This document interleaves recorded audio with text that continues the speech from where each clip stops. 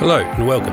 I'm Chris Wilson from ASB, and this is the ASB Investment Podcast, a show that keeps you up to date on the market and helps you make smart choices with your investments. Joining me in the studio is our senior economist, Chris Tennant-Brown. Today we're chatting about why interest rates are at an all-time low, while share markets are at a record high, with a bit of commentary about how this is impacting investors and what to expect in the future. These are entirely our own views.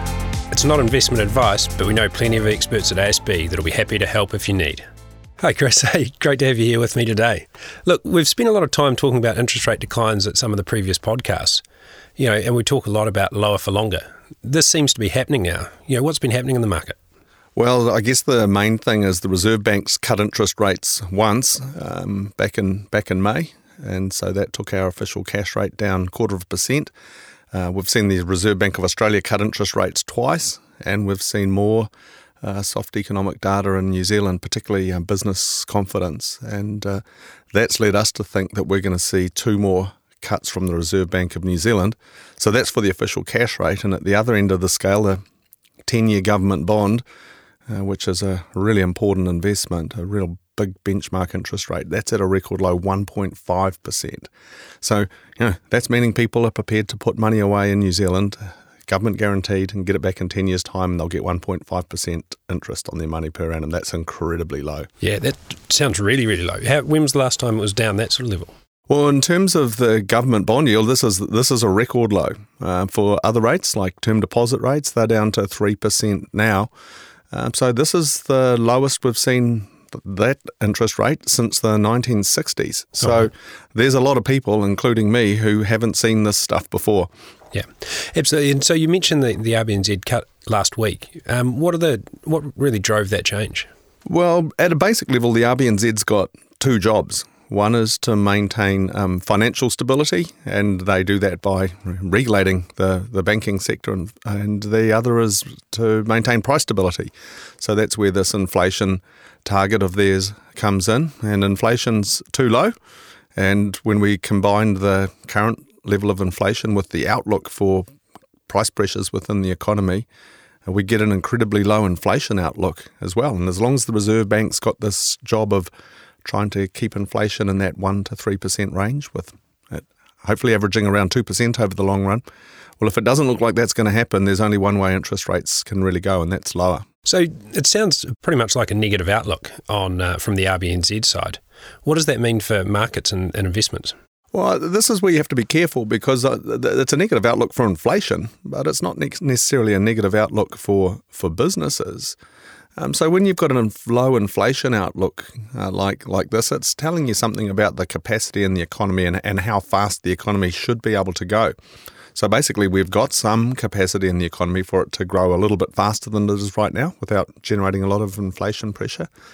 And so hence the potential for lower interest rates. But at the same time, whilst business confidence doesn't sound that robust, it's not dire. And the share market's at a record high because a number of companies are actually going well. They're delivering on their earnings outlooks, and people are prepared to pay for those earnings. And in the case of New Zealand share market, where the dividend yield's around 4%, that's pretty attractive in a low interest rate environment. So there's all sorts of things that you have to be thinking about beyond just the simple connection of the Reserve Bank's cutting, so it sounds like things are dire. Yeah, absolutely. And you mentioned 4% there as a return or yield on some of those stocks. That compares pretty favourably to the term deposit rates that we see in the market at the moment.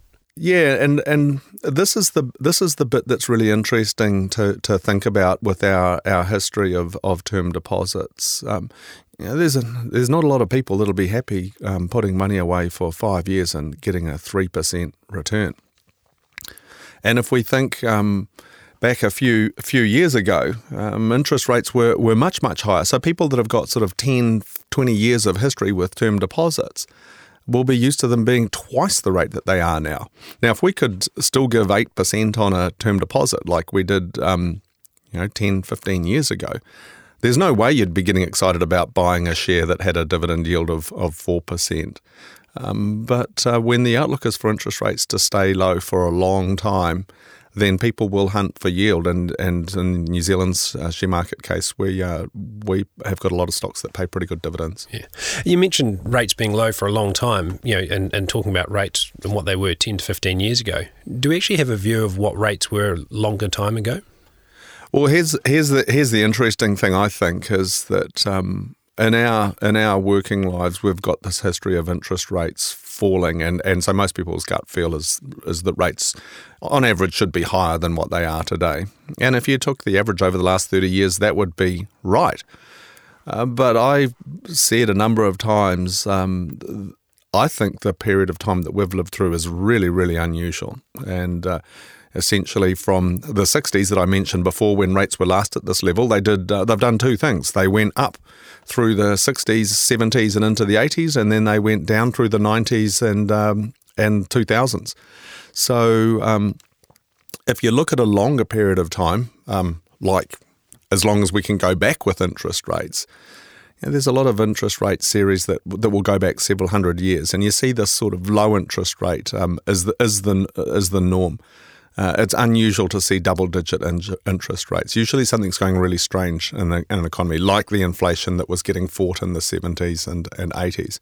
So I'm more comfortable forecasting interest rates staying lower, and anyone with any debt will probably be a lot happier about that than hearing that interest rates are going to go back to where they've been in the last 10, 20 years, which was, of course, much higher. Now, the other thing to think about what's normal is our experience where we were paying such high rates on term deposits isn't that normal either. And if we look at term deposits around the world, they've generally been lower, and they are lower in many big economies than they are in New Zealand. Even today, 1 to 2% is pretty standard for term deposit rates. So it's cold comfort for anyone that's trying to make money out of one, but it could be worse. And in actual fact, I think it will get worse. I think interest rates will get lower here. I'm probably not going to ask you for your 500-year forecast, because realistically, you're probably not going to be around to be held to account, which is no bad thing depending on medical advances. But what's your 2 to 3 year outlook? Yeah, well, our 2 to 3 year outlook is that interest rates are going to get lower in the near term, and then potentially by the end of 3 years we might see them start to lift again. If the economy goes through a normal sort of cycle.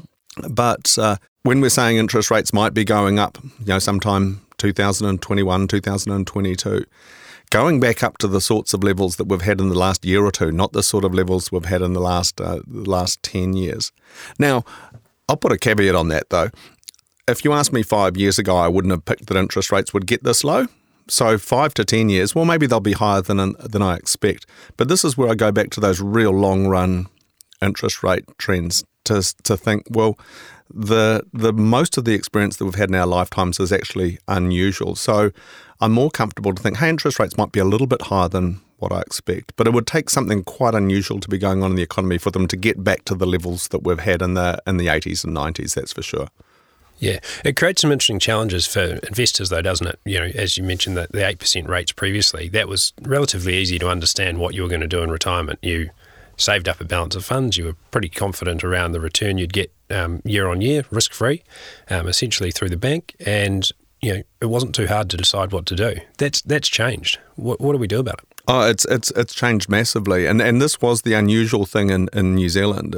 If you'd retired 10, 15 years ago and looked at what term deposits had been over recent times, you wouldn't be crazy to be thinking, hey, I should get somewhere between 4 and 8% on these things, and whenever it's high, I'll lock them in for a little bit longer, and that's your strategy. So people with some pretty amazing lump sums of money thought that they could generate a pretty decent income from term deposits, and now here we are in this environment. So it is really tough. I mean, even we've still got people that are rolling off term deposits from 5 years ago and then hitting these rates that are a couple of percent lower than what they thought they had, because we did have a 5% term deposit 5 years ago. So I think there's some really important things to think about. One is this low interest rate theory isn't some crackpot theory of mine. There's a lot of people thinking this, and the Reserve Bank's forecasts have a low official cash rate in them. Those government bond yields, they're not down at 1.5% because there's a few people that are happy with that. That's the way the whole market's positioned now. So this low interest rate environment, I think, is real. There's a lot of people thinking it's going to be around for a long time. So I'm pretty comfortable with the view that it's not going to get any better, and the risk is in the next year it's going to get worse. So if people get their heads around that or understand why that's happening, it might impact the sorts of things they're prepared to do. And using that term deposit example, if we were forecasting rates were going to go back to 8% sometime soon, well, just waiting would be a good strategy. If we're not, people need to check out what their options are to try and make their money work as hard as possible for them. Yeah, and it's a really interesting point. When people look at their investment options and what they can do, one of the things we see, and quite interesting, is from our investor confidence survey, where we survey our clients and customers and actually hear from them on where they get advice from, and we find that a lot of people are getting advice from friends and family, and that's people that they trust, which is great, but they're maybe not always the most knowledgeable about what's going on in the markets. Well, I think in particular at times like now, when we really are in uncharted territory for pretty much everyone from a professional perspective. I mean, I look at the advice that I've been given over my lifetime, and to things like borrowing and buying a house. Well, borrow as much as you possibly can and then just get stuck into paying it off was good advice, but it was helped out an awful lot by a falling interest rate environment. People saying, hey, you don't need to take too much risk, just get some wise fixed interest investments. Well, that's all been good advice too when interest rates were high, but it's been 30 years of falling interest rates now. So there's one thing that's absolutely certain, is that the next 30 years cannot be like the last 30 years, because we've only got so much further that interest rates can fall. And it's likely that they go sideways or maybe up a little bit. So the environment's going to be different. So therefore, I think the type of advice that maybe you get from some people that are pretty well intended, who have done well, needs to be taken in the context that the environment that they invested in and that they saved in isn't going to be the environment we're going to be in the future. Yeah, it does really reaffirm the importance of planning and understanding what you're doing, and I think that's somewhere we can help. And we've certainly got people at ASB whose role it is to help you, chart those waters, because it is a different time and there's a lot of things to consider, in the market. Yeah, and even really little things, like for people that are really conservative investors, they might think, well, there's no way I'd ever get excited about a 3.25% term deposit, but if this is the way it's going to be for a few years, maybe I do need to get excited about it. But if people are sitting waiting for rates to get suddenly better, I think they run the risk of things get even tougher. I must admit, you talk about advice you've received over your career. I wonder who gave you the advice to buy a Spitfire? Yeah, that was pretty misguided decision. But as I said in earlier podcasts, that's a good way to make a small fortune out of a large fortune, is basically anything to do with aviation. Yeah, I love that you own your own investment decisions. It's a good trait. Yeah, I can't blame anyone for that. So for people who have been reliant on term deposits, what do we think they should do? Well, I think the one of the things with this low interest rate environment is that once people find out, oh, well, hey, they're not alone and this might be around for a while, it is a catalyst to get some advice, to make sure your money's in the right place. And it's a catalyst to think really carefully about why you're in a term deposit or any particular investment for that matter.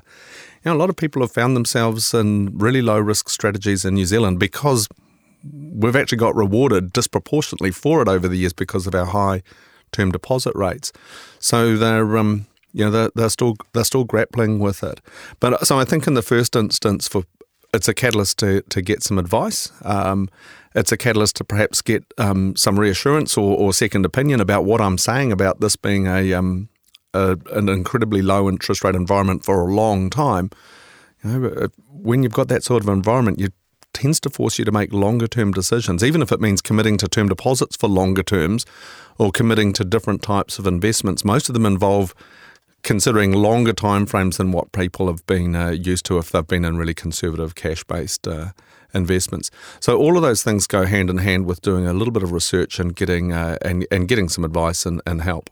Yeah, I absolutely agree. I think the key thing there is that making sure that whatever decision you're making, it's a really conscious decision about where you are and how you're invested.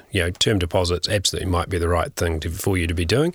And, if you meet an ASB advisor, that's a recommendation we'd be likely to make if it's the right thing for you to do. But it's good to know that there are other options there and we can help you with that as well. That's it. And the other thing which is surprising with this is, the share market is going incredibly well, and it's the environment from an economic perspective has got plenty of risks in it. It always has, but it's not as scary as perhaps what people might be thinking when they're reading the paper or looking at some of the things that are behind these incredibly low interest rates. Yeah, it's interesting you talk about share markets. And I think in the newspapers, as you mentioned, a lot of people have been calling markets as toppy and likely to fall in the coming years.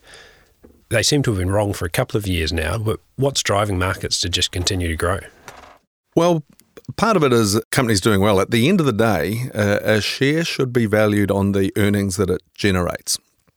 And if companies keep generating decent earnings, then their share price should get supported. But the interest rate is really important as well. I mentioned that 10-year government bond earlier as a really important benchmark interest rate. Now that's 1.5% in New Zealand at the moment. So that's really a building block, and that's a risk-free rate, if you like, that people can analyse other investments. Now, if you were getting 4% from a government bond, for example, you'd need to be getting more than that from a share. Otherwise, you'd take the lower risk investment of a government bond. So this low interest rate environment permeates through to share market valuations as well. Now, the New Zealand share market is expensive at these sorts of levels, but rightly so when you think about the dividend yield that it pays out. And again, if we thought that interest rates were suddenly going to be 2 or 3% higher, well, then I'd think, well, yeah, the share market could well have some wobbles. But on the other hand, if interest rates stay low for a long time, like we're forecasting, then people will, I think, be comfortable with the current valuations that we see in markets as long as companies keep delivering on their earnings forecast that they're providing. So that to me is a really important thing to keep focusing on is this lower for longer interest rate environment for real? And I think we've had quite a bit of evidence that it is. And then in turn that forces you to have a bit of a reset on what you think is a fair price for any asset. Because this building block approach I talk about, or discounting via the low interest rates is another way of thinking about it. That's important for all assets, be it share markets, but for property as well. So it's a really important consideration. And to get back to your question about share market valuations, I don't think that you can say share markets are overvalued based on long-run historic price-to-earnings ratios. No different to you can use long-run interest rates to forecast what future interest rates are going to be. And with regards to business confidence, how is that going to play out, do you think, in the market? Well, this was a big thing for us for getting more aggressive with our RBNZ forecasts. Businesses on the whole, if I think of my career of looking at business confidence survey, businesses on the whole haven't been particularly good at forecasting what the overall economy is going to do. But businesses are really good at forecasting what they're going to do in terms of investing and hiring. And it's that aspect of a business confidence survey that we look closely at for our economic growth forecasts. Businesses also give reasonable signals about how they're dealing with their pricing pressures, like their costs and their sales prices. So when we looked at the latest survey, one that I particularly like is the NZIER Business Outlook Survey, because it's a really long-running survey. And when we looked at that, we thought, wow, there is just not a lot of pricing pressure within the economy. The growth pulse is looking pretty weak. A long way from a recession, mind, but still quite weak. A good economy is like ours can grow between 0.5% and 1% per quarter, and a bit north of 3% per annum. Now, the latest business confidence surveys are pointing to growth that's quite a lot lower than that, and in turn, not going to generate a lot of inflation within the economy. So that shifted us to thinking the Reserve Bank's going to cut a couple more times this year. So that was the big thing I've got out of the last month's data. And unemployment's really low though, so it seems strange that there's no price pressure on wages.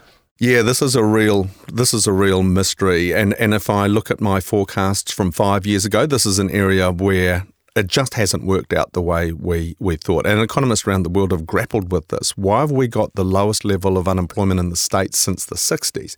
Why is our unemployment rate down to around 4% now? Yet we're not seeing really high inflation pressures and wage inflation pressures. And part of this is the migration patterns. It's the globalisation of labour markets. It's the globalisation of manufacturing. But we just simply aren't seeing the wage inflation pressures that we've seen in the past. And we think that'll continue.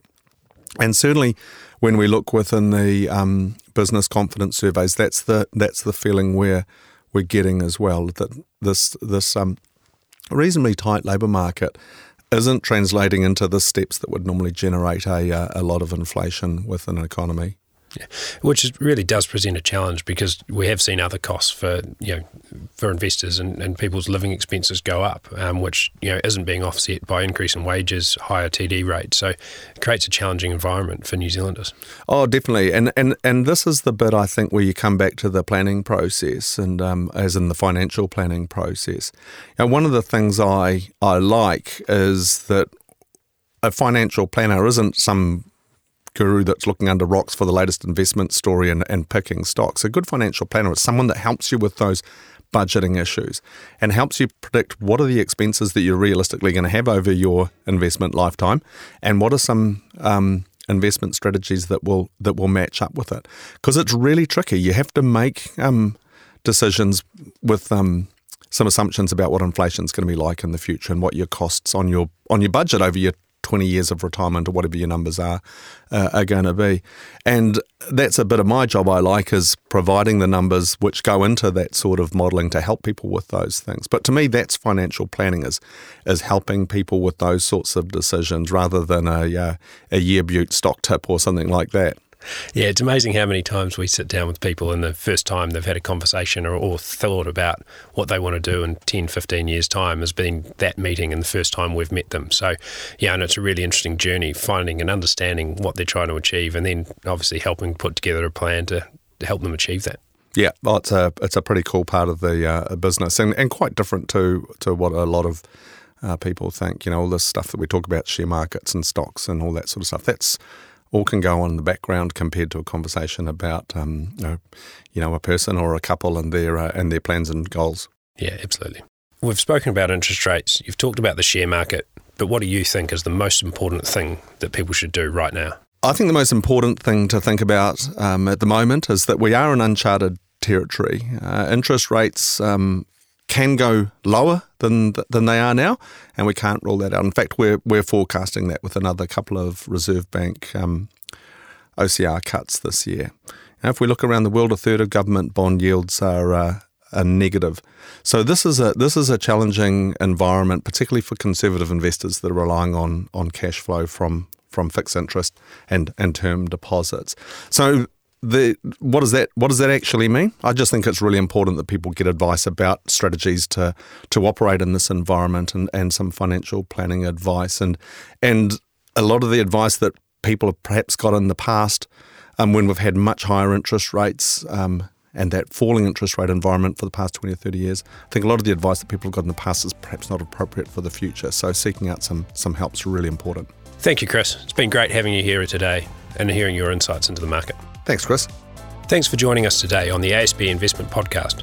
If you have any thoughts on today's episode, or if there's anything you'd like to hear on a future show, please fire your suggestions through to podcasts@asb.co.nz.